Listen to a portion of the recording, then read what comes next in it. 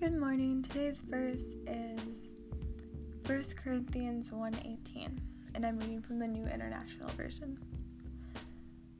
For the message of the cross is foolishness to those who are perishing, but to us who are being saved it is in the power of God. It is the power of God. Okay, so God dying on the cross, like that whole message of him dying for our sins so that we can be saved, and we can be saved by him coming again if we accept him, and he will give us life and we'll live with him again. But that whole message about the cross, it doesn't even matter if you don't believe, if you're gonna perish, if you're gonna die because you don't accept Jesus as your Savior.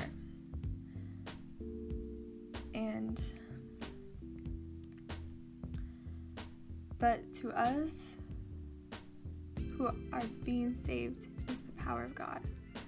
So for everyone who believes in Jesus and accepts him as our Savior, that message on the cross is so powerful because it is everything. Like, if you're living your life, this life right now, if you're living this life right now and you aren't even believing in Jesus, or you aren't even accepting him as your Savior, then it's pointless, because you're just going to be living this life, and this life is so short compared to the life we're going to be living with Jesus.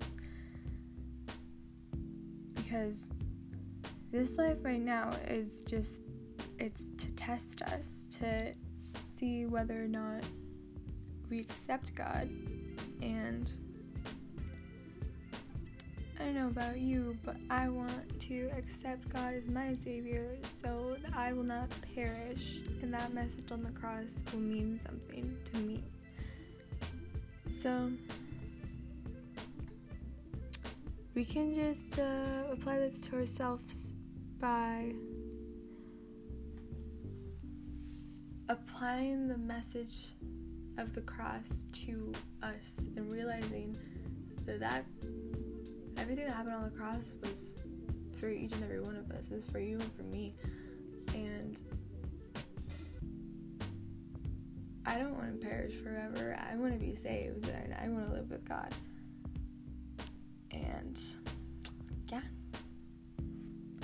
So, yeah. Just if we believe, we'll be saved.